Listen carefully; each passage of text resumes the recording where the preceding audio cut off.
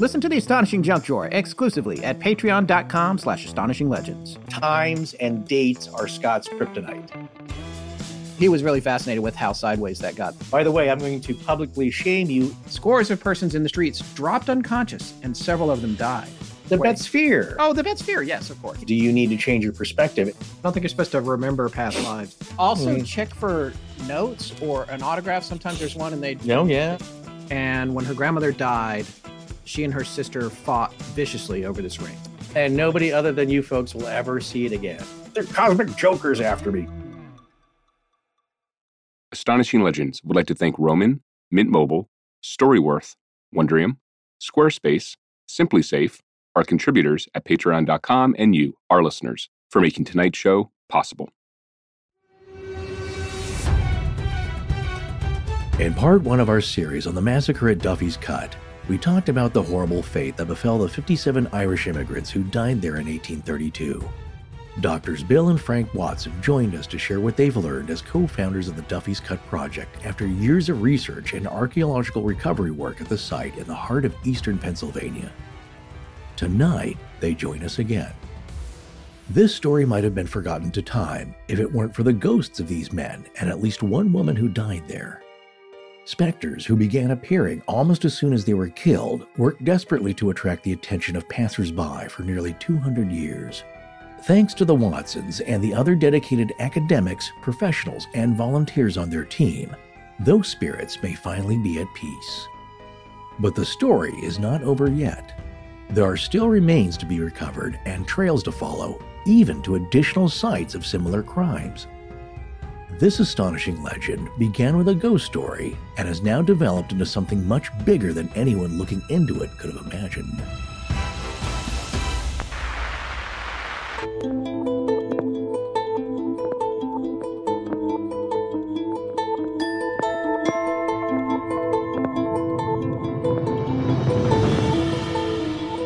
Welcome back to Astonishing Legends. I'm Scott Philbrook, and this is Dr. Frank Watson.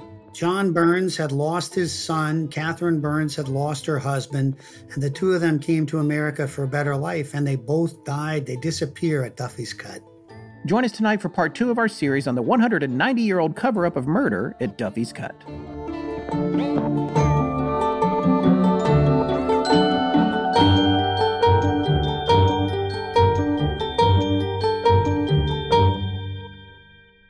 And we're back. That we are, folks. Thanks for joining us tonight. The holiday season is so close. I'd like to start out by thanking strangefellows.us for the box of plushy cryptids they sent us. They are absolutely amazing.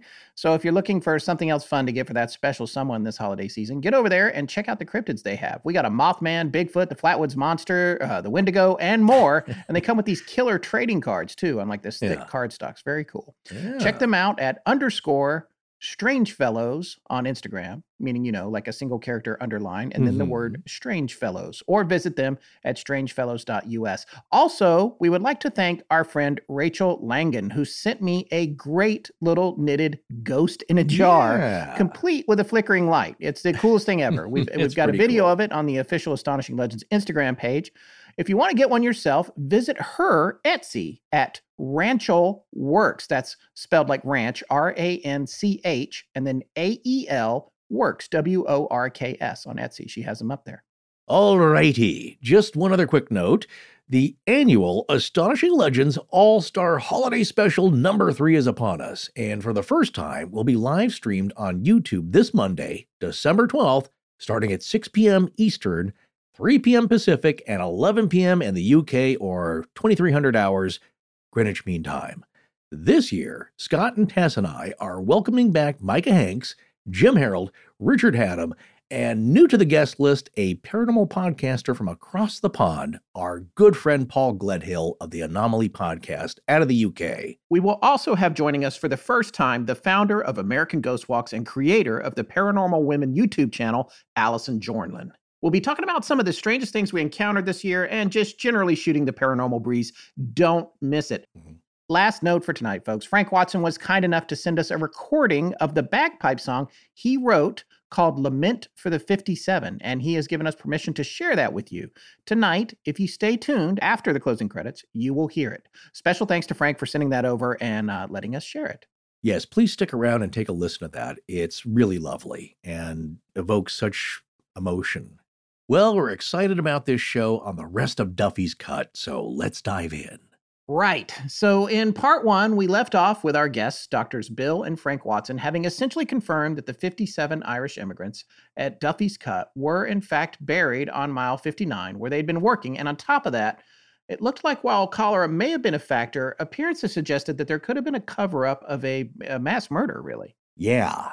Well, it seemed that some of the remains that the Duffy's Cut project recovered had been violently assaulted and with no defensive wounds. So why was that?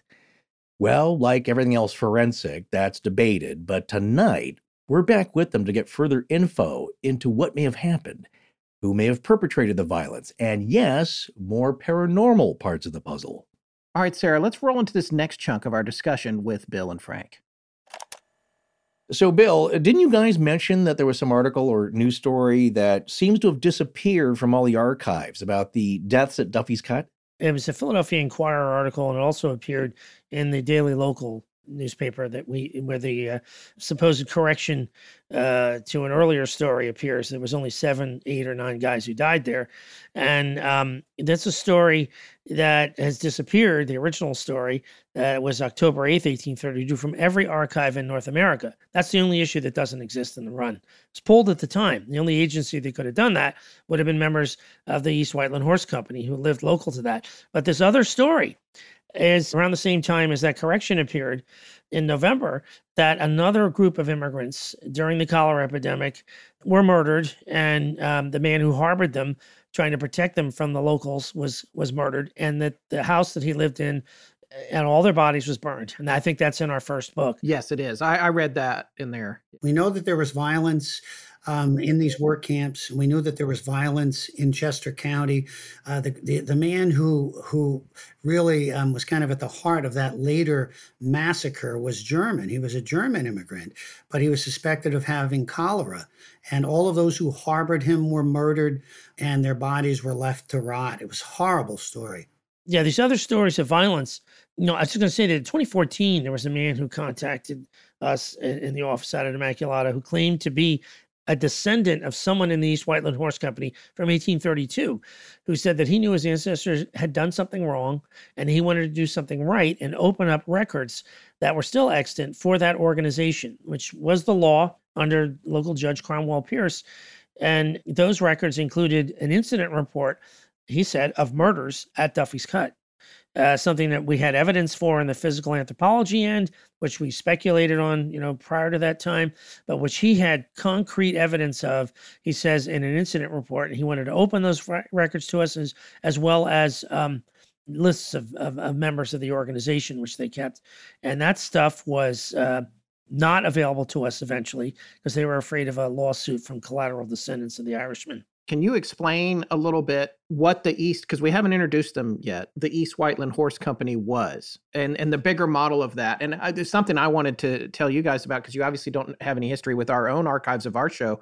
We actually did a series a couple of years ago on a sheriff in Montana named Henry Plummer.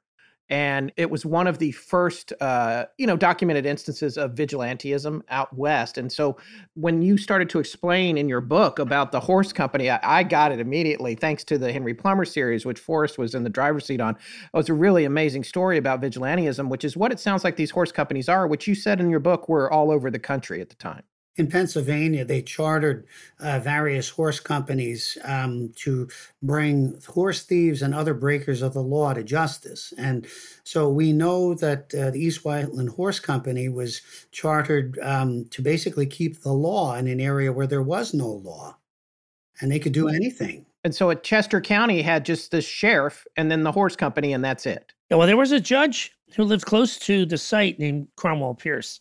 Yes. And after we found the first set of remains of John Ruddy in 2009, about a month later, I did a talk at St. David's Episcopal Church in Wayne. That's where Matt Anthony Wayne is buried. And Anyway, in the audience was the great-great-granddaughter of Cromwell Pierce. I had brought up, our what if scenario that perhaps the horse company got its permission to kill these guys from the judge.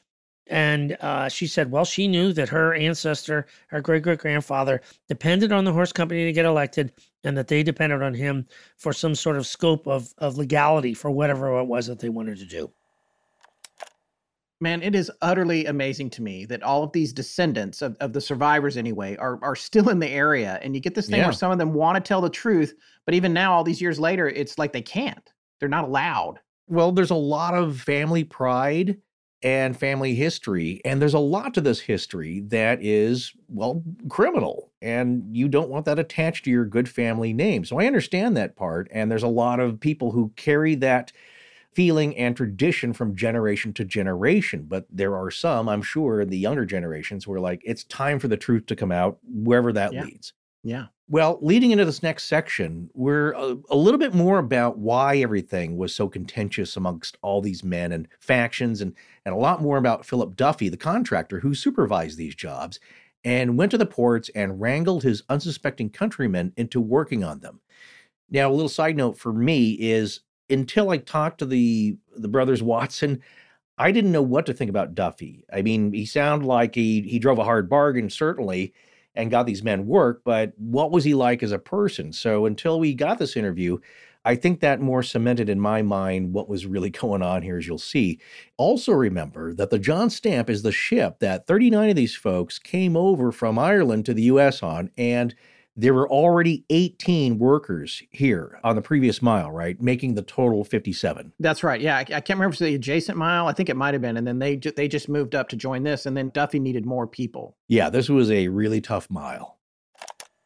One of the biggest questions I had, and this is not going to surprise you, but like when we were going through the book, there's a lot of details in there. And one of the things that was hardest for me to wrap my head around was understanding the possible motivations for aggression between all these different groups, between the East Whiteland Horse Company, the Protestants, and the Catholics, because all of the folks on the John Stamp had come from Ulster, where the Catholics were the dominant portion of society, right? If I read it correctly, the majority, but they were subjugated. And so they're fleeing the potato famines happening, and they're getting over here to the U.S. But there's a bad feeling towards Irish immigrants in general. But then additionally, there are Irish immigrants that are already in the U.S. that are having aggression towards other incoming Irish. Is that I can't keep it all straight. Is that correct? Well, it's a continuation of what was going on in Ulster over here. Right. Because the year before Duffy's Cut, the incident happened at Duffy's Cut, there was a riot in Philly between Catholic and Protestant sections. It's very much like the July 12th parades today in Belfast and Derry. The idea that they brought this stuff over with them, and it was present in Chester County. Now, you got to keep in mind, in 1832, in East Whiteland Township, where Duffy's Cut is located, there were only 910 people. Okay, almost none of those were native-born Catholics. I'm pretty sure none of those, other than renters, like people like Philip Duffy, were Irish-born. And there was no one to advocate for these guys out there. And there were already instances of what we can only call nativism before the 1840s. Groups that would later coalesce into groups like the Know-Nothings, who are very anti-Irish and anti-immigrant. So that was present in the 1830s. There was no doubt about it, and it was out there in Chester County. Philip Duffy, sided with the bosses. He was a man on the rise. He was a man of influence who gained a great deal of influence before he died. Philip Duffy ends up becoming the Democratic elector for the County of Philadelphia to elect a canal commissioner within 15 years of Duffy's Cut. He's a man of political influence and clout. And he does this on the back of his fellow Irishmen. He does it on the back of his laborers. And because the story of Duffy's Cut was not spoken about until after he died, we know that he was the one who was largely responsible for the fact that there was no memorial, there was no public telling of the tale of what happened there. Two of Duffy's children, his younger sons, he had two sets of twins, by the way, and it's ironic that my brother and I are twins, and Philip Duffy had two sets of twins.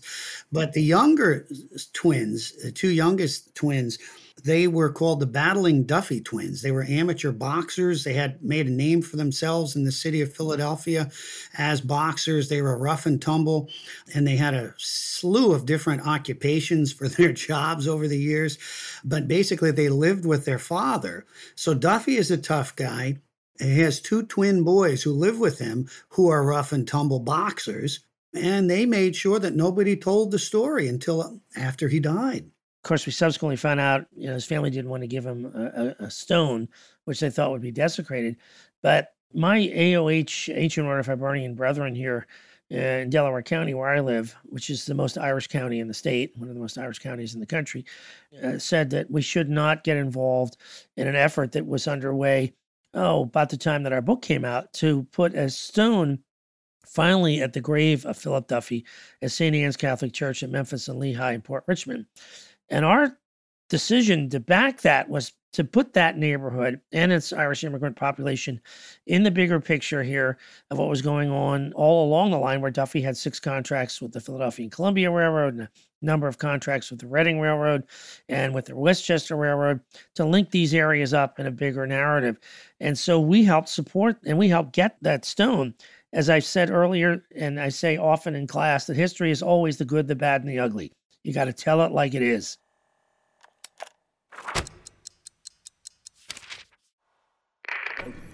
I'm Ray from the YouTube short film Paranormal League, and this is Astonishing Legends. Let's get back to the show. We found him in the 1870 census, right? And that really got us going. We went down to the city archives and we said, he's an old man at this time. He's like 87 years old or whatever. How much longer could he live? And so we looked in the death records. We started 10 years. Could he have lived into his 90s? And we started working our way back, and we found his death record from April 22nd of 1871. And we found in the city record where he was buried. That is St. Anne's Catholic Church in the Port Richmond section of the city. Where it happens he lived, Duffy lived there actually for most of his life. Duffy lived in that area from the 1840s until he died. And it was an amazing thing. We went down and we found that there was a fire that had destroyed part of the cemetery record. So I'm an ecclesiastical archivist, right? So I know the value of parish registers, deaths, baptisms, confirmation, burials, all this stuff. So I said, do you have a parish register from 1871? Ah, yes, we do, the secretary said. And out she brings this huge mammoth volume. And we turned to that date in April of 1871. And lo and behold, there was his burial record. And it lists one of his sons is buried there. There were 4 spots. We know for a fact that his wife was buried there. They had an infant daughter who died, and the infant daughter was buried there, plus one of the twin sons. And we think that both of the twin sons end up being buried there. It was a burial that went deep in the ground, not wide apart. And so we went out to the cemetery. We couldn't find it. There was no marker, and we were just dumbfounded. Why wouldn't this powerful man, this powerful figure in Pennsylvania not have a headstone? And it turned out later on that the family never put a headstone up because they were afraid that people would desecrate his grave. And that's because he treated his fellow countrymen pretty horribly. The family knew the truth of the story. Mm-hmm. Yeah. The family knew the truth. But we got that stone with the St. Anne's Historical Commission and a couple of other groups interested as well. But we helped fund it. And the guy from West Laurel Hill who built the coffins for the burials there, and also for John Ruddy when we took him over to Donegal in 2013, Bill Doran, who was an Irish immigrant himself, made the headstone that we put on Duffy's grave. So it's important, again, to commemorate the good, the bad, and the ugly. You got to tell it like it is. And Duffy was a purveyor of his countrymen. I think a very bad man. I think someone who, if there is a hell, he's probably there. And a lot of the people in the Ancient Order of Hibernians would agree with that. But we got him a stone, and that parish in a struggling area now of Northeast Philadelphia is now linked up with a story in affluent Chester County where Irishmen were exploited. If you look at the photo in the first book where we show St. Anne's Cemetery, he's actually buried on the right-hand side of that photograph. His burial spot is actually in that photograph. We didn't know it. but there was a crazy, scary dog that chased us through the cemetery. Yeah, and I thought, Scott, that's what you were going to say, what you were asking us, because I don't know if that's that may be in our book about this hideous, drooling, growling dog. It was like the Hound of the Baskervilles. Yeah. I don't remember that. Maybe that's in there. I don't remember Maybe that. not to put it in there, but it's an odd thing. Again, maybe a guardian, I don't know. Maybe it was in there, but I don't think I understood the significance of it. Explain that again. What happened with the dog? So this dog was when we went to the cemetery. I mean, I've played a lot of bagpipe gigs up there. I was originally in the AOH, H&R Vibranians up there in Northeast Philly, and I played a lot of jobs. And I said, "You guys, I think this church might be it," but we had no way of proving it. And when we went down to the city archives and found the record that he was buried there, it's like, man. You got to go on intuition sometimes. But when we got to the church, this Hound of the Baskervilles kind of dog didn't want us going in that section. I mean, very specifically, it looked like it was guarding its owner's grave, and so we were all kind of freaked out by it. But yeah, it disappeared. Wait, the dog disappeared? The dog disappeared. Dog disappeared.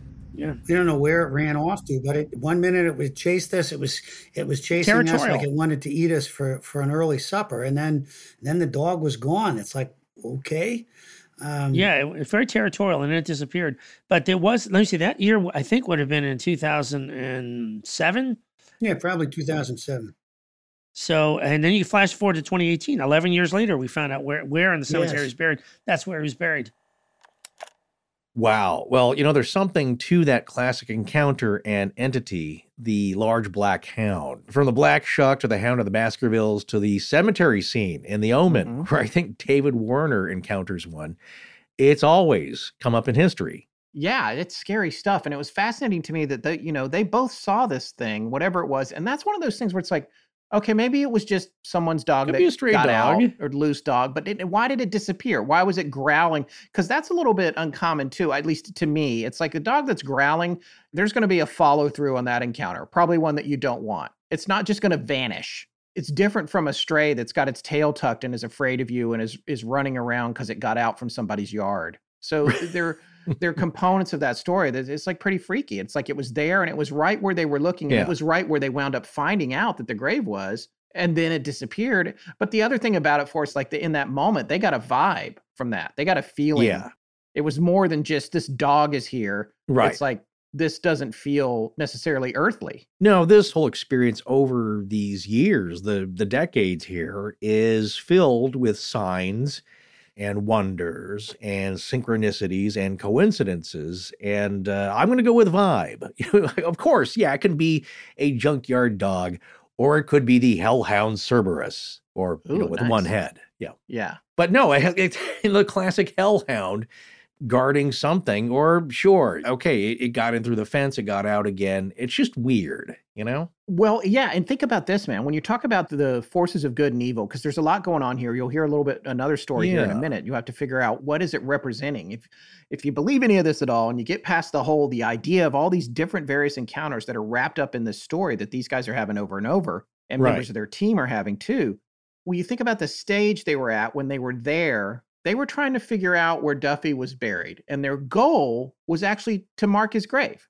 Something that his own family was afraid to do because they thought it would be desecrated because he was not thought of kindly. Even if people weren't allowed to talk about it and it was pulled from the papers, they knew what he had done, and they knew how he was a part of these deaths. So if this dog is an unearthly creature, what does it represent? Does it represent something defending the honor of the 57, being like, this man does not deserve a monument? Or is it something representing the man saying, just get away from me? I know you're trying to uncover my story. Just leave me alone. I don't need a headstone. Like, you can't even tell. There's so much going on. You can't even tell what team these things are on. There's a lot of complicated politics, both spiritual and real, in this. Well, yeah, that's what I was alluding to earlier, in that you read the materials, and after the first book, you don't really know what to think of Duffy as a person. Yeah, he didn't seem like a sweetheart, but was he guilty of anything criminal or really awful behavior, or was it just a product of the times? And until we spoke to the brothers Watson, I wanted more character reference for this guy to put him in context and in history. And I think with the second book, that's when that comes out. But you're right. It's Right. like there's so many different ideas. And you just mentioned something that was pretty curious to me, is that when you see the black dressed specter, who is that? And are they trying to give you a decent message or a good message, or connect with you to the present and their story to be told? Or is it get away? Because as they describe it, it wasn't a touchy-feely experience. It was something you wanted to avoid. Now, like I said, that's confusing to me. It's not like, oh, by the way, there are 3 books and you must open them and then there's a secret in them. It's just like, get out, get away. You're in danger if you stick around. Yeah. So, yeah, it's a fascinating story, but who knows what's going on the other side. What I know is that a dog like that gets your attention. Yeah, and I think it's also a testament to their character that they're wanting to cross the T's and dot the I's on this whole story. And they're going out of their way to put a gravestone where Duffy is buried. And they want you to be able to find every component of this, as they say, the good, the bad, and the ugly. All right, so let's roll into this next segment with the brothers Watson, as you said, Forrest. Can you explain to our listeners a little bit more about the Ancient Order of Hibernians? Well, the Ancient Order of Hibernians was started in the first couple decades of the 19th century to protect the church. I mean, it has roots going back many centuries earlier than that, and other organizations in Ireland to protect priests at a time when Catholicism was outlawed in what was then British-controlled Ireland. Catholicism at one time was illegal, and the only place in the English-speaking world where there was a legal Catholic church in the early 18th century was in Philadelphia, Old St. Joseph's. And that is where some of the nuns who would be called on to serve in cholera hospitals came from. The Sisters of Charity were the only entity, really, that came to the support of a struggling nursing profession at the time that the cholera epidemic hit Philadelphia in 1832. And we know there were a dozen of them, both from St. Joseph's and from St. John's. And someone called for 4 of them to go all the way out to Chester County to help try to save some of the lives of the Irish Catholics there. And they were conveyed by carriage to Duffy's Cut. But after their task was done, no one had the guts to take them back into Philly. And they had to walk the entire distance along Lancaster Avenue, which is a crazy story unto itself. Mm-hmm. Such was the extent of the Catholic bigotry at the time and fear of the disease. No one wanted to take them back into the city. Yeah, and we know that the railroad supervisor at the site of Duffy's Cut his name was William Mitchell. The thing is, he was from Northern Ireland himself. He was a Protestant. And as a Protestant Christian, was allowed to move into the upper echelons of the railroad. And he was a respected railroad engineer. He ended up entering politics eventually. He left Pennsylvania and ended up out west serving in politics. But William Mitchell, supposedly, according to what we have in our evidence, that he was the one who established what was called a cholera hospital at Duffy's Cut. We don't believe a hospital as such existed there, but we think that what happened was that it was William Mitchell, the railroad supervisor, who was able to get these nuns from Philadelphia, because that was his stretch of the railroad. He supervised that whole area. And so the Eastern Division of the railroad was his ball of wax. And he brought these nuns out there from Philly, but of course made no provision for their return to Philly after they did what they did as nurses. It's a sad testament to bigotry and to the prejudices that existed at the time. Yeah, and this hospital, there was actually over $1,000 paid by the state for this supposed hospital. That money would have been pocketed probably by Duffy and by the blacksmith who was charged with burying the bodies there. So, and that would be Malachi Harris that you were talking about. Yes, Malachi Harris, the blacksmith. You think that he was helping them out? You don't have proof of that, though, right? It's like speculative. We have evidence that the blacksmith tried, that's in the Duffy's Cut file, that the blacksmith tried to help them. And when the nuns came out, he basically allowed them to do what they could do. And then it was his charge to bury them. So the blacksmith, Malachi Harris, ended up burying them. And likely they were the first ones, that's referring to the first ones who we recovered at the site. because they had individual coffins. We were shocked as anything. We were so shocked. The first body, we thought the wood that was underneath John Ruddy was a sled, because the file talks about the bodies being taken to their burial spot on a sled. But it turns out that was a coffin. And each of the bodies that we uncovered along the railroad fill had coffins, and they were oriented properly. I looked at these bodies as a clergyman. I said, the head is in the west and the feet are in the east. This is the proper mode of burial. So whoever put them in the ground had some care. But as Bill will tell you about the nails on the coffin, that tells a different story. And when you start looking at the number of nails that were recovered from these graves, each of those coffins had about 100 nails. It's insane. The only reason why you would have needed that is to seal the thing shut so much that no one could possibly pry the lid open and see that they had not died of cholera. But as Janet Monge says, as Frank mentioned, they didn't die of cholera. And guys who had bullets in their heads weren't born with those bullets in their heads. So it was done to conceal the mess. That's where we come down to the real revelation, is once you discovered these. To date, I mean, getting a little bit ahead here, but to date, you have uncovered, this was the remains of 7 people in coffins, right? Yeah, seven burials that we've uncovered. Okay. And it's your belief that if there is another mass grave, it is likely too dangerous to excavate from an engineering standpoint because of the active portion of the tracks. Yeah, because the anomaly that our geophysicist Tim Bechtel found is about 20 to 30 feet below the surface, underneath the stone wall, and it arcs out towards the modern tracks. It's shaped like a J, though, so that one of the prongs goes under the tracks. We can't get to them. Yeah, so even if we could get the large body of the remains underneath the stone wall, we can't get them all because they're under the modern tracks. Amtrak gave us permission because we actually had an engineer survey and all sorts of ideas to do this, and they approved it. We went down to Amtrak. Bill and I went down to the 30th Street station in Philadelphia, met with executives with our engineer for this, and they gave us permission. The bottom line is, right now, we don't have any. We hope to recover what we can recover there, but not all of them will be recoverable. So you actually got permission from the railroad? Yeah, Amtrak completely changed his tune. And it was because there's 2 factors in this. One, we met with the Friends of Ireland Committee on Capitol Hill.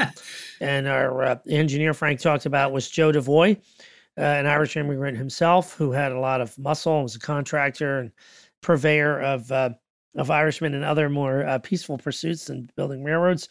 He's got a place called Tellus 360 in Lancaster, a concert venue. Anyway, he's got the resources to get this done. And we met with the Friends of Ireland Committee on Capitol Hill and then down on 30th Street with a very specific plan that was approved for an excavation. The problem was that there wasn't coordination as far as where the core samples were taken later in 2015 when we came back after the second burial in Ireland. And they were in the wrong place. It's shaped kind of like a J, this anomaly. Tim found this for us in 2012, before 2012, and it's sort of shallow, close to the monument on the western side. Then it arcs around the monument, and it comes up like a J towards the tracks. And we won't get them all, but we still do entertain the hope that we're going to eventually go back there and finish. Right now, though, we're preoccupied with another site, a spinoff site in Downingtown, where we've been for the past year, where it's mentioned in our 2006 book, The Ghost of Duffy's Cut, the one man ran west and infected another crew at Downingtown, mile 48 of that line. And so we're currently working there, and we want to return to the cut when we're done there. We think we're getting close, very close out of Downingtown. It's a potter's field and a contemporary cemetery that we have permission to excavate, and they hope we can find the mass grave out there without any of the issues like we had with Amtrak or homeowners. The cemetery is solidly behind it. Wow. Okay. So let's come back around to this recovery then, because I didn't hear this speculated on in your first book, and we can't wait to read your second one. But like with regard to these first 7 victims being in the coffins, okay, so there's a cover up, there's extra nails, probably to hide the fact that they were murdered. Where have you gotten to with why they might be separate from the mass grave? and why they might have taken the trouble to bury just those 7 in coffins while the other ones wound up in the mass grave. Do you have a sequence of events that you think might have Yeah, happened? we have from the railroad file, there were some that escaped and they went to the neighboring houses for assistance and they were denied help and basically forced back into the valley. So we know for a fact from the railroad file that there were a number of these folks who knew that there was cholera in the camp and they escaped and they were basically forced back into the valley. So what we found with the archaeological and the anthropological study, the archaeological work and the anthropological work is that they weren't just forced back into the valley, but they were carried back in coffins. They were brought back in sealed coffins, and we believe that the violence was done to them with no defensive wounds on any of those bodies, by the way. They were murdered probably with hands tied behind their backs. And one of those guys is very tall, the average height being 5'6". One of those guys is over 6 feet tall. And he had an axe blow on the side of his head and a bullet fired directly over top. And the reason this happened probably is because they escaped the valley, killed off site, brought back into sealed coffins, so as not to infect the community, but also, if you got to include in the possibility of ethnic or religious bigotry behind this. The place where they probably were killed was at the home of Cromwell Pierce. That house still stands. We just learned that the Duffy house got torn down, the house that Philip Duffy was renting at the time, but the Cromwell Pierce house still stands. The really nice stone house? Oh, no, his first house. Yeah, it was a wooden structure, yeah. Okay, so you think maybe that wherever they were rounded up, they were brought there, maybe the horse company came and assassinated them at Cromwell's house. Because there were no defensive wounds, and Janet Monge said that they were likely tied up before they were killed. No defensive wounds on any of the bodies, which is horrific when you think about it. It's just horrific. These people were tied up and they were executed. Bill, what was it that you said that Cromwell's great-granddaughter said? That he stayed in power by the support of the horse company and they received the political support that they needed to operate by Cromwell Pierce. So it was a mutually beneficial relationship between the two, the horse company and the local magistrate. She didn't make any effort to necessarily cover up his participation in whatever might have happened. No. With the 7 that are recovered, you've taken 2 of them back to Ireland, is that correct? Yes. Yeah, we buried 2 in Ireland, one in Donegal, one in County Tyrone, in addition to the 5 buried at West Laurel Hill. So we have 7 recovered and 7 reburied. And West Laurel Hill is local? Ballackinwood, just outside of Philadelphia. Belmont Avenue off of Route 1 in a spot that's very close to the western suburbs of Philly. And now what's ironic is that where these men are buried, because the woman is buried, part of her is also in Pennsylvania, but where these railroaders are buried is in a cemetery where many of the makers and the shakers of the early railroad are buried. So the power players in Philadelphia and the surrounding counties, a lot of them were buried there at the same cemetery. So you drive into the cemetery, the first thing you're going to see is the memorial cross made in Ireland for these men who were buried there. Paid for by Immaculata. The HMs came forward and kicked in money to build this amazing cross. And that cemetery came out of the blue, offering space if we were able to find skeletons. And so it's again, more donations, more effort from a big team that came together. So the first body we took over in 2013, and that body went to Donegal. It was the first person recovered. That was John Ruddy. And in 2015, we took the last person recovered at Duffy's Cut. That is the woman, Catherine Burns, and she went to her native Tyrone. So John Ruddy was from Donegal, Catherine Burns was from Tyrone. And because we were able to put names to those 2 sets of remains, we thought it was very fitting for them to be buried there. And it just, it was just an amazing opportunity to be able to do this, because we went from a railroad file and, in Bill's ghost story that Bill and I both contributed to this. And we found bodies and we buried remains back in Ireland. I still can't believe it when I think about it. And the fact that there was a woman there, too, is important. That there were, on these miles of track construction, women who did the laundry, who cooked, it wasn't out of the norm that the railroad would have hired her. She was 29 years old, 29-year-old female. Janet Monge says very clearly about that age. There were 2 women on the ship passenger list who may have been there at Duffy's Cut because their relatives, their male relatives were, but because she was close to 30, was determined to be Catherine Burns. And it was only right before we took her over to Ireland that this piece of local folklore, the individual from the condo above the site of the mass grave said that there was a woman in black who haunted his house. And we realized, my God, that's Catherine Burns. That's got to be Catherine Burns. The idea that, again, this fill wasn't built before 1832.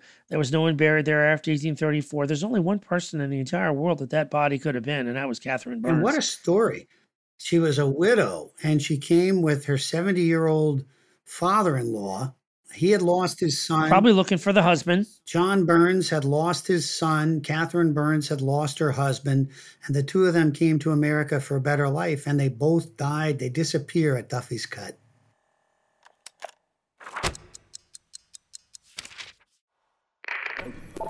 Hi, I'm Damini. And I'm Sarah. And when we're not recording our own podcast, None of This Is Real, we're listening to Astonishing Legends. And now, back to the show.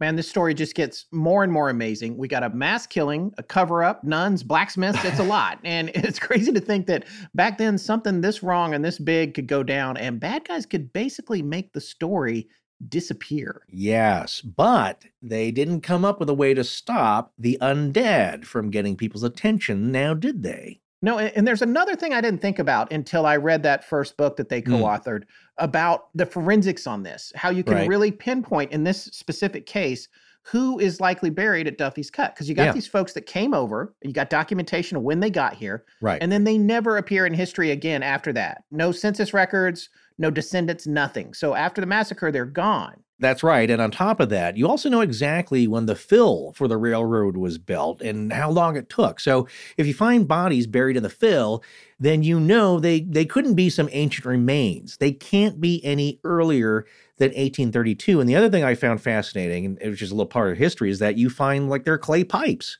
That's right. And artifacts buried with them of the time. So it's... Yes. Well, this is the other thing that was kind of odd. I don't know if you picked up on this. During these cholera scares, there were orders to burn or bury everything, utensils, containers, clothing, anything that they came in touch with.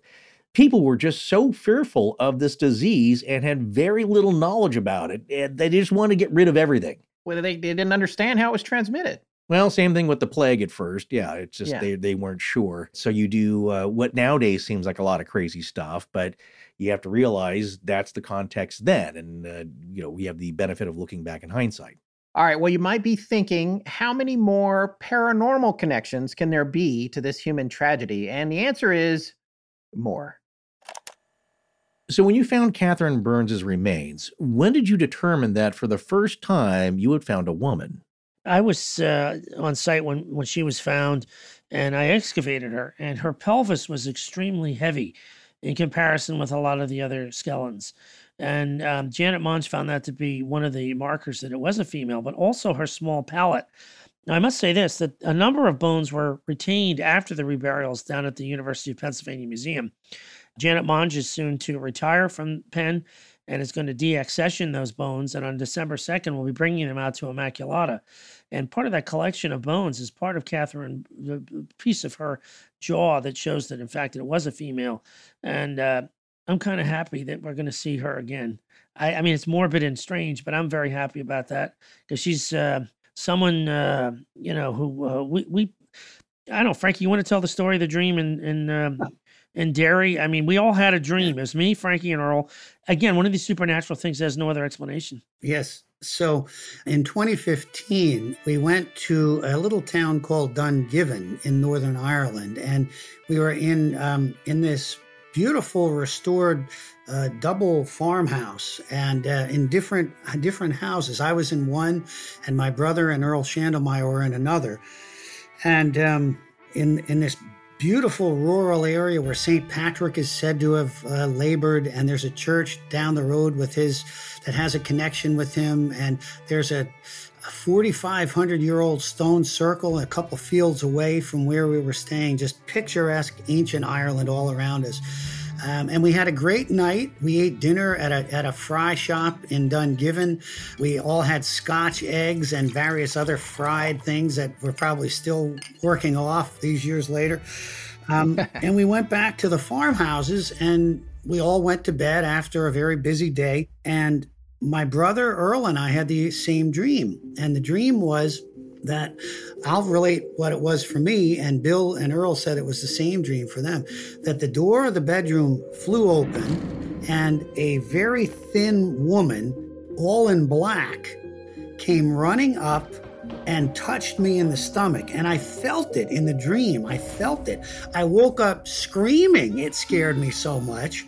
And I didn't get another wink of sleep until I heard the roosters crowing in the yard outside.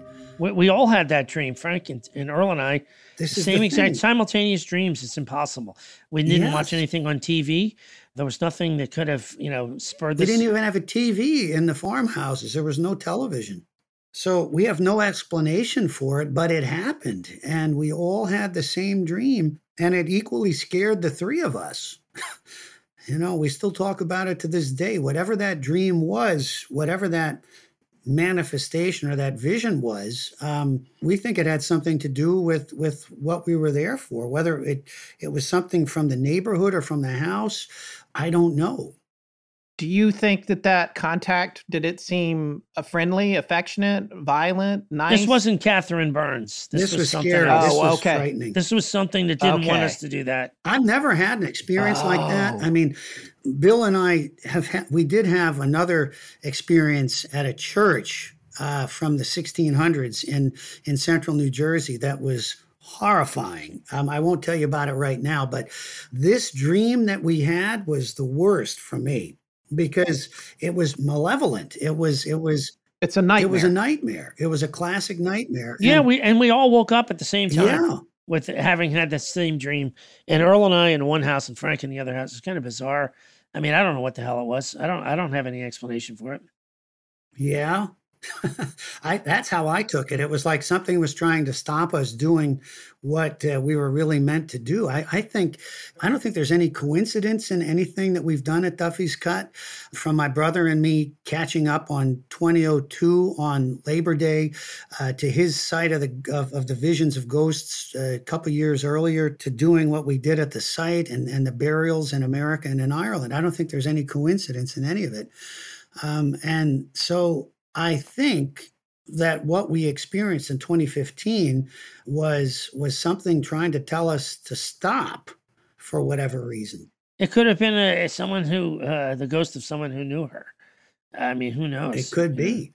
Someone who wanted us not to commemorate her, maybe a rival in a love affair or something. Who knows?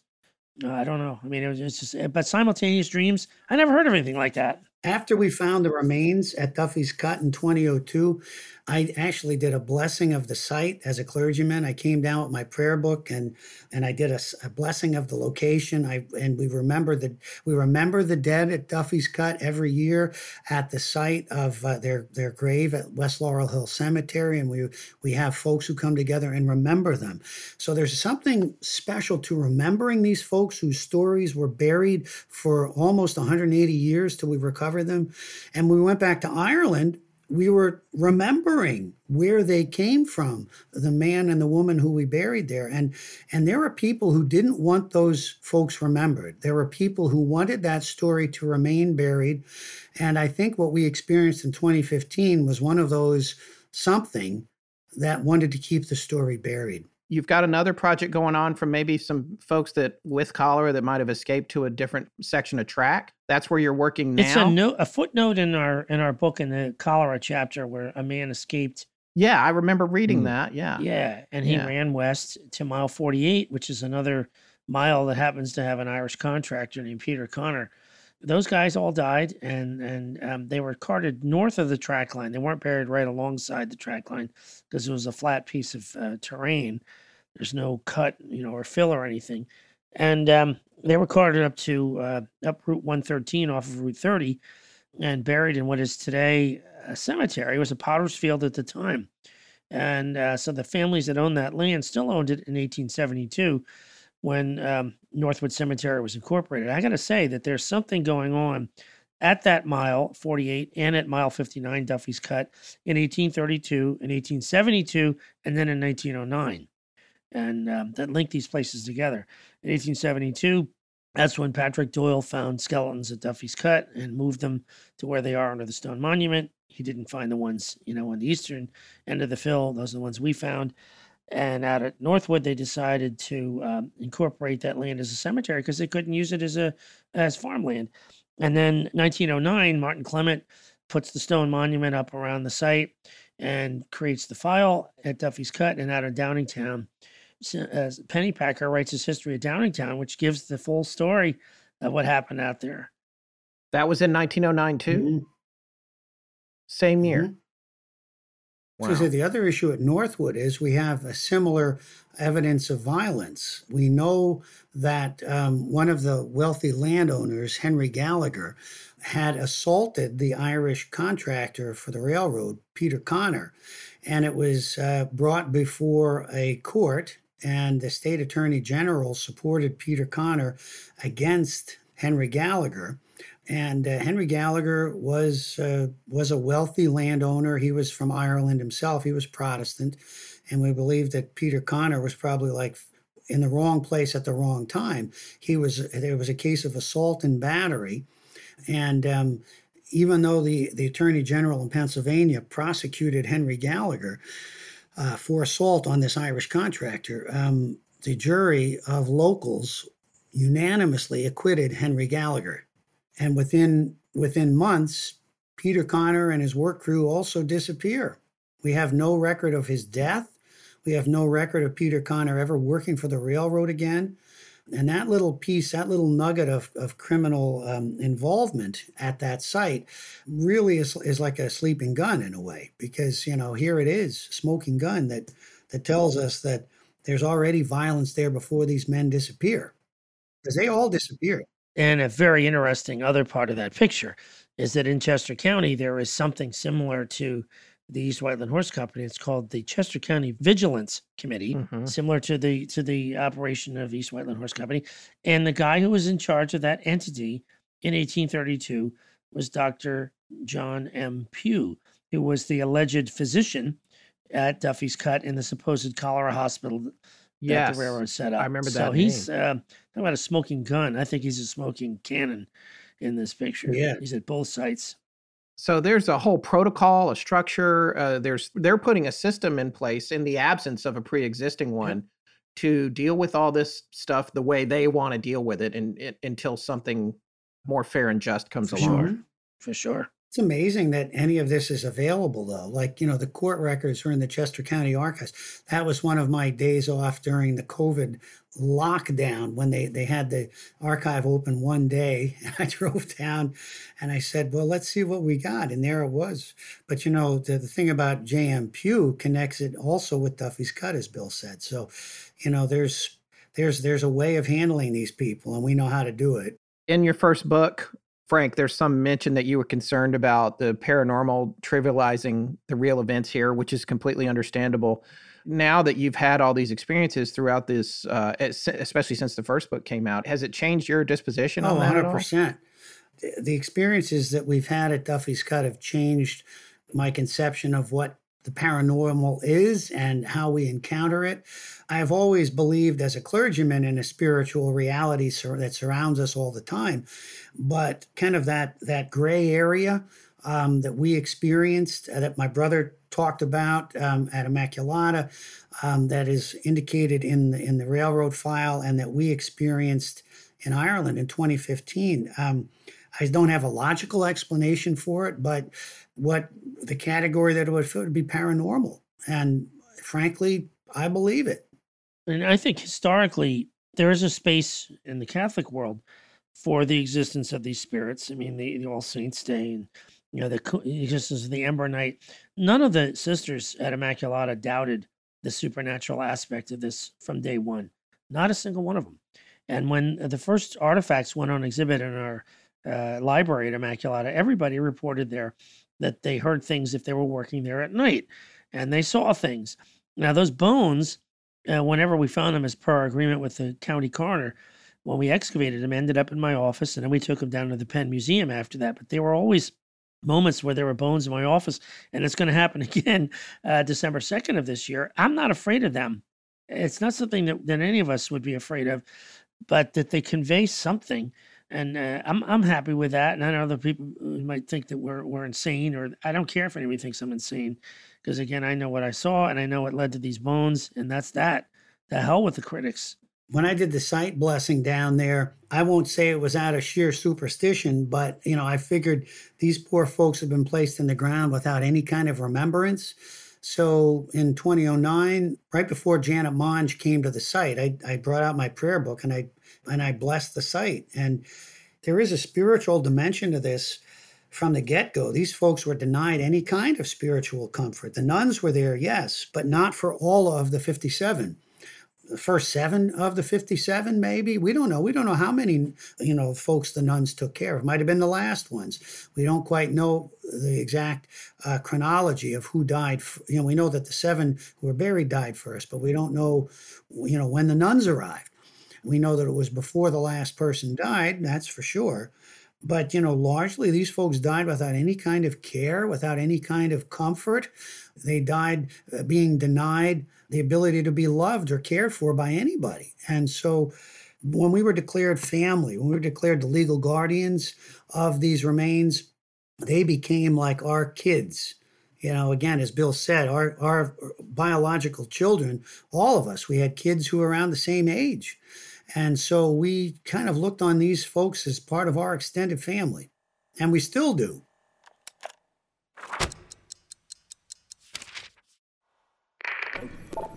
This is Ezra with the Galileo Project.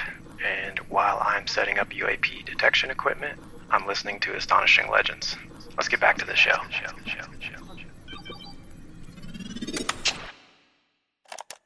I think it's an amazing story, and I mean, it's trivial compared to what you guys have done on it, but it seemed to sort of find its way into our work pipeline too, in a strange way. It really came together rather quickly. Today I was frantically trying to work on this outline and questions to talk to you about, and I got to a point where I couldn't remember the name of the horse company. I've been flipping through all the pages. Sometimes we find books on Kindle. You can just do a search. It's easy. But when it's on paper, it's like, where was that? And you're thumbing through, and I couldn't find it in the index. And then I went back and I typed something else into our outline, and I looked down, and the page that I had randomly left the book on, it was right there. And I have this leather thing with weights in it for keeping pages open in the book. And right above where I had dropped it, like 5 minutes earlier, it said East Whiteland Horse Company. Like, it was the next thing. When I looked back at the book, it was right on the thing So then I went to your index and saw that it only appeared in the book on 3 pages. 2 of them are like right next to each other. So out of 150 or 60 pages before you get to your appendixes, I just happened to drop it right on the thing I was looking for as I was typing this up. And this whole thing felt like that. It's like, here's what you need to do. Here's this. Let's get this done. Let's keep moving. We're going to help you here. There was just kind of a vibe to it. I know it seems silly, but we've been doing this a while. And when these things happen, we pay more attention to them than most people. So that's something I wanted to share with you guys right there. You get little nudges here and there. Not, it's not like you come in and the book's already been done by elves overnight. Yeah. It's just that some little things, maybe somebody's mind has been changed.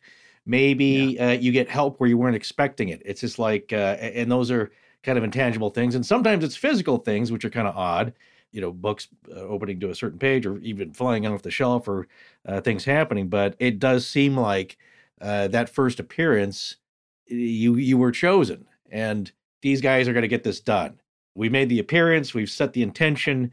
Now it's just like things in motion. But yeah, reading about all the hurdles you had to go through to get this done. Because, most people will probably give up. You run into, like you said, it could be something like with Amtrak saying like, well, structurally, you can't dig any further, and maybe you didn't find anything, and that's the end of it. It's like it remains an urban legend or a local legend, and you just kind of leave it at that. But it seems like just enough clues have been pieced together. It didn't happen overnight. It's been a couple of decades now, but it seems like throughout the way, things have been put in your path to help you. Mm-hmm. Yeah, it's definitely the way it feels. Absolutely. Speaking to that and Bill's sighting of these three glowing figures and your talk of Ember Knight, and it's the old trope of the dead want their stories told. They want the truth to come out. That's why they're trying to find help during the thin place. Do you think that you were compelled in any way to do all this with all the difficulties and hurdles you've overcome? Do you think that you were compelled to tell this story? And do you think that you may have received some divine or supernatural help in getting all these things accomplished? I do, without a doubt. I believe that it was meant to be, from our grandfather's telling of the story to what Billy saw and my brother saw, our coming together on Labor Day of 2002 to finding the site just a month later. I think there was a purpose in all of this. I think it was a story that needed to be told, and we had help from the other side, without a doubt. Yeah, I think we're uniform in the belief that there was something, an echo from beyond the grave. I mean, big tragedies do leave echoes, I think, in time. And I don't see how this could have happened without something from beyond. I mean, what the hell's the coincidence? I mean, if Frank having the file, I'll get a job there. There's something that spurs this whole thing on. Tom Connor and I saw. Odds and percentages are against something like that happening. I mean, my usual course of my career, it's nothing paranormal about it. It's boring. It's fun doing history, but it's just nothing like this. This is an unusual happening, and it led to the finding of bodies, of skeletons. Digging these individuals up was, I think, the most meaningful thing any of us ever did. I would posit that this was your fate and your destiny. I think there's a reason you were already working at Immaculata. It seems like a lot of time, one of the things that we've encountered over the years with other stories that we've covered is that there's an amorphous sensibility to time and place and where you are. And to me, to a certain extent, it seems like you were destined to take this path even before it was obvious to you. It seemed like somebody else had already picked you guys out to me. It seems that way to me. Yeah, I get it. I do. The three glowing figures. Yeah. And I'm happy with that. Yeah. Well, I just want to say thank you both, Doctors Watsons, for coming on with us and sharing this story. There's something very cathartic about it just for me, and I've only been wrapped up in it about 8 or 9 days here. So it's been a really fascinating story for us to uncover. It's one of our favorite things. It's got an interesting paranormal component to it, but also academically, historically, and in terms of justice, it's very compelling too.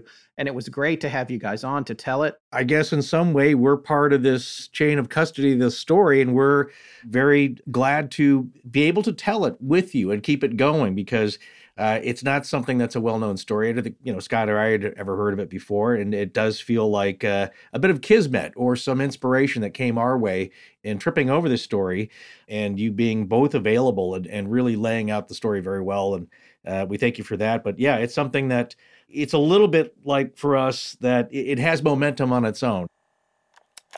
All right, we're getting close to the end of this series, the end of this show. And again, I don't know. I just felt like there was for me anyway, it's just corny, but there was like a spiritual reason to do this show. I mean, when we were looking for something to do, and we've already talked about this ad nauseum, I guess, like we do everything. But if you believe any of this at all, it seemed like, as we said in part 1, this show picked us as much as we picked it, this story.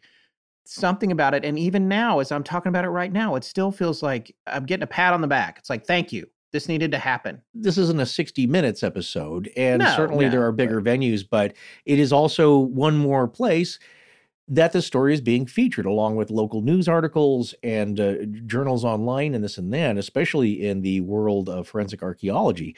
It's pretty interesting because it's not that ancient. You can have clues right now that are within your grasp, although it's a tricky spot. That's the other part I thought was pretty complicated, is that you're pretty close to the track, so you don't have free access to it. Yeah. It's not like you can just plow around in there on your own. I couldn't believe they had permission from Amtrak to dig as close as they were going to. But like they said, they got friends in high places now. Right. They did to a degree, and I think they had to, Amtrak put a stop to that because of safety concerns. But, well, there's a range. I think they still have permission to get to, they described it as being shaped like a J. They still have permission to excavate part of that. Right. But there's a part that they could never get to. The authority on it has transferred. We had a very nice listener email us saying that I think they were going to travel by it with their daughter to go to New York City and wanted to know if this was still an Amtrak route because they couldn't find anything online as far as the ticket and any info. And I think it was now been co-opted by a state transit authority of the area. So it's still operating. When you look on Google Earth, I can't remember if it's Google Earth, the standalone app, right, or when you look in your browser, but one of them, like when you go to look at it and look where the memorial is, and we have the actual coordinates of the memorial, the wall and everything, which we'll post on the webpage. But when you look in the satellite shot, the train is right there. There's an active train. It's like right next to where this is happening, which just tells you how active, the track still is. Like a train track, there's a through line through all of this. And what if the ghosts had never appeared? Would this story have come out? Well, also, the ghost had to appear to the right person. Yeah. Because most people are like, well, I'm seeing things. It's been a long drive. Right. I've got to relieve myself. I don't know what that is. Maybe it's just some, as Bill said, maybe it's just some weird neon art. Like, who would pay for that? That's kind of freaky. He didn't know what it was, but it set that seed in his mind. Of course, he didn't just run out and go through the archives that night. It was just an idea that was planted. Like, that was weird. What is that? And it started to build this thread. It started to inch down the track to mile 59. And it had this momentum that's been building for a long time. But, as we always say, like, well, what's ghost time? What's time like for them? I've come to the belief that there is no perception, which is really hard to imagine as a human. Like, well, what do you mean you can't tell time? Things don't seem like a long time on the other side. It's just not a factor for them. So they have been watching people come and go and pass and traipse down the tracks.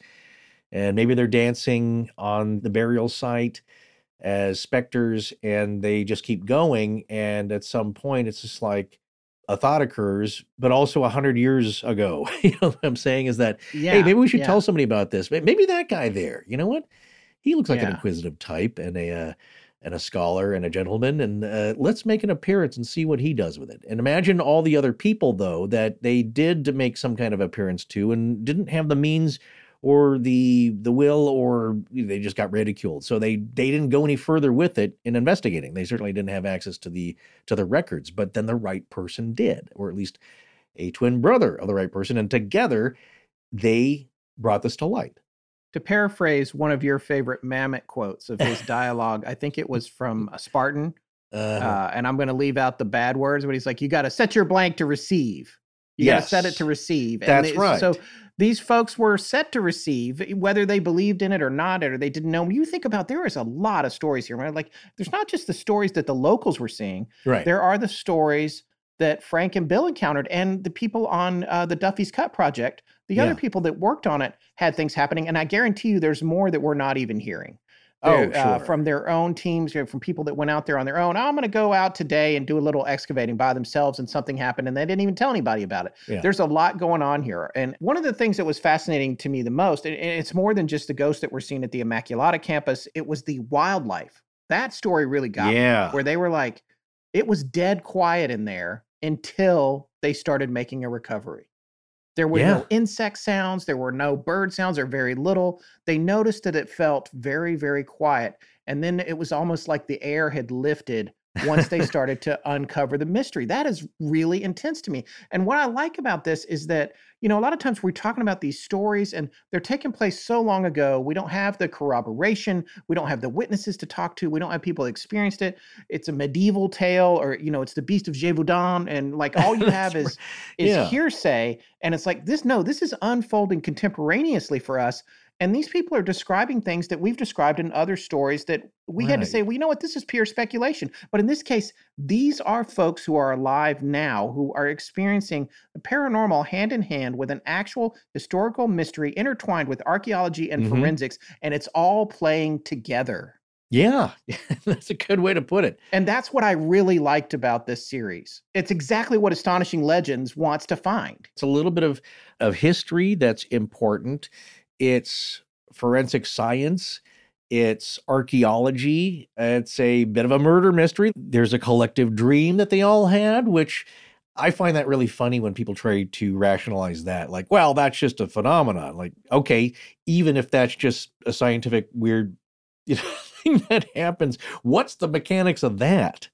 You're picking up psychic vibes from each other. That's also crazy. So it's just an interesting grab bag of all of these elements, which makes a good story. And people would say like, well, it's kind of a local thing. I guess you had to be there or know these folks. And these are human stories. And in this case, it's 57 of them. And you can bet if this happened in the US these days, where that many folks died, it wouldn't just be rolled up with the carpet and tossed out. You'd be hearing about it. It's a big deal. And it was a big deal then, but times were different. And just imagine how difficult things were.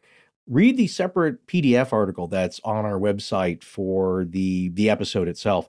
It'll be in both part 1 and 2, which is a separate document that was written by Professor William E. Watson, where he describes what the nuns had to go through. I mean, walking back 20 miles and almost collapsing because nobody would give them food, shelter, or water. And try walking 20 miles now without your sports bottle. And they finally make it back. And it just goes to show you two things. One, that truly no good deed goes unpunished. Two, just how tough those times were back then and the attitudes of people, because people, again, they were so scared, but also selfish. And I understand that, but like, geez, leave some water and food out on the step. You don't have to go invite them in, but like just nobody would even open their doors to them once they found out who they were. And, again, it's a different time, but there is no time cap on human frailty and cruelty. The other thing is, how we were talking earlier about the dog and not knowing what it represented in the simultaneous dream. Remember, when we were talking to Frank and Bill, it was a little bit like, well, do you think that was, who do you think that was? Because obviously we don't think it was Catherine who you're, bringing home, or we don't think it's, so what does it represent? And and they didn't know. They were befuddled by it. And when I'm looking at it now on the back end of the story, trying to think, okay, well, this is a manifestation of evil. Mm-hmm. And it makes me wonder, what is it that doesn't want these remains returned home and this story closed? And it makes you wonder, if you believe any of this at all, it makes you wonder about the idea that the story itself, while it was undone and unsolved, and those spirits were languishing and appearing to different people asking for help, maybe that in itself manifested an evil that fed off of that energy. And maybe when they were starting to put things right in a major way by returning those remains home, maybe that thing knew that it was about to be out of something to feed on, and it wanted to stop them or scare them or keep them from completing that mission, so that could continue to be an untold, sad, evil story, Wow. Well, that concept has come up in several different things and cases that we've come across, where if you talk to a medium or somebody with who's received psychic impressions about the space, or perhaps what's going on, on the other side of the veil, is that there is a more powerful spirit bundling up, keeping captive smaller spirits to feed off that energy, like in the sludge entity case and some other haunted houses we won't mention. But basically that there is a controlling force that is benefiting, feeding, as you say, off these other energies that it doesn't want released. It enjoys that control in perpetuity, for forever. It is in control. And these, again, there's no sense of time, but you are being subjugated in the spirit world. And that could be an elemental, something that was possibly never human in the first place, just something else. Right. So if you don't believe in any of this, I know we've gone off the rails. No pun intended. Well, no, what I was going to say is that when you face something like this, and as you say all the time, it's very easy to be an expert in all this when you have not experienced it. Just like, well, this is really what happened. You didn't really see anything like that. You weren't even there. And so, that's a common thing. So when somebody experiences something, even when you're skeptical or you're an academic, it's like, come on, that doesn't happen. That's not real. But it's so profound and intense that you cannot deny it. Then when you start looking into it, then you'll see puzzle pieces fall into place. And in the new season of Unsolved Mysteries, because I know people may be mentioning this and pointing us to it and commenting, the very first episode of the new season 3 here just reminded me of that, it's another train mystery at mile marker 45. Nothing too much to do with this, but it is a tragedy on the train tracks. But the other one that really called out to me was episode 8, I believe, which I just saw not too long ago, but it's called The Ghost in Apartment 14, I think. And that is the case where the woman and her young daughter move into this place, and it seems like the person, the spirit that was living there, suffered a trauma and yearns to be heard, yearns for this case to be solved, and for the people responsible to face justice so that there can be some peace and rest on the other side. And the truth, or as Bill Shakespeare said, murder will out, is that things need to come to light because, yeah, there were consequences, but not completely. So anyway, that just reminded me when the desire is so strong, it punches a hole from one world to the other. So Frank, what was it like for you guys to actually be able to take John Ruddy home and have a service for him in his home country? I'll never forget standing in Donegal as the official family. We were declared to be the family of these folks who were killed at Duffy's Cut by the coroner. We were the next of kin, and we lowered his body into the ground in the classic way with straps around this casket and lowering that body into the ground for its final resting place where he came from, where he should have been buried with dignity and respect all those years earlier. I can't think of anything that we've done professionally that has, or personally, that's had that kind of an impact. We all had tears in our eyes. Well, Bill, what are your final thoughts on all the strange things that have happened so far in this journey you and Frank have been on? What do you make of all the stuff you can't explain? I'm not walking around imagining ghosts everywhere, but I know I saw something in 2000. I know I had that dream. I know we saw that dog. I don't know what any of this means, except that it has to point to something, and the skeletons are proof that there was something here.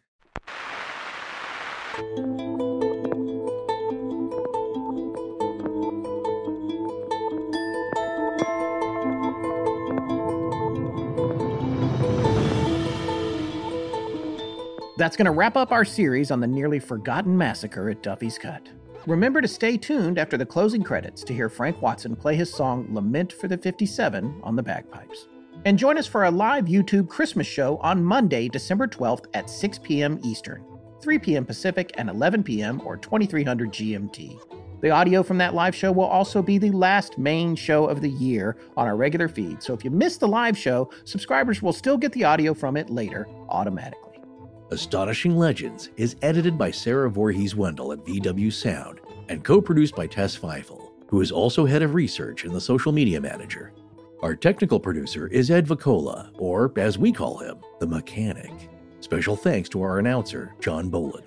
Hi, I'm Ezra Gelderman. Hi, I'm Ray Alvarez. Hi, I'm Damini. And I'm Sarah. Easy. Damini. That's spelled R-A-Y. S-A-R-A-H. S-A-R-A-H. S-A-R-A-H. S-A-R-A-H. Sarah, stop it! Our theme, which is available as a ringtone, was composed by Judson Crane at foundermusic.com. All other music and sound design for the show is composed and created by Alan Caressia. Our logo was created by Tommy Beaver Design, and our animated graphics for social media and YouTube are done by Joshua Sloan at deadstreetproductions.com. Every episode going back to September of 2020 has a transcription available on its corresponding webpage at our website. Earlier transcriptions can be made available upon request to astonishingcontact@gmail.com. Astonishing Legends would not be possible without you, our listeners. Visit our store at astonishinglegends.com or interact with us and other listeners on Instagram, Twitter, Discord, Facebook, and YouTube. You can also visit us at patreon.com/astonishinglegends, where patrons have access to additional bonus content, including the Patreon exclusive show Astonishing Junk Drawer, which is available every week. The main show is not. No part of this show may be reproduced anywhere without permission. Copyright Astonishing Legends Productions. Good night.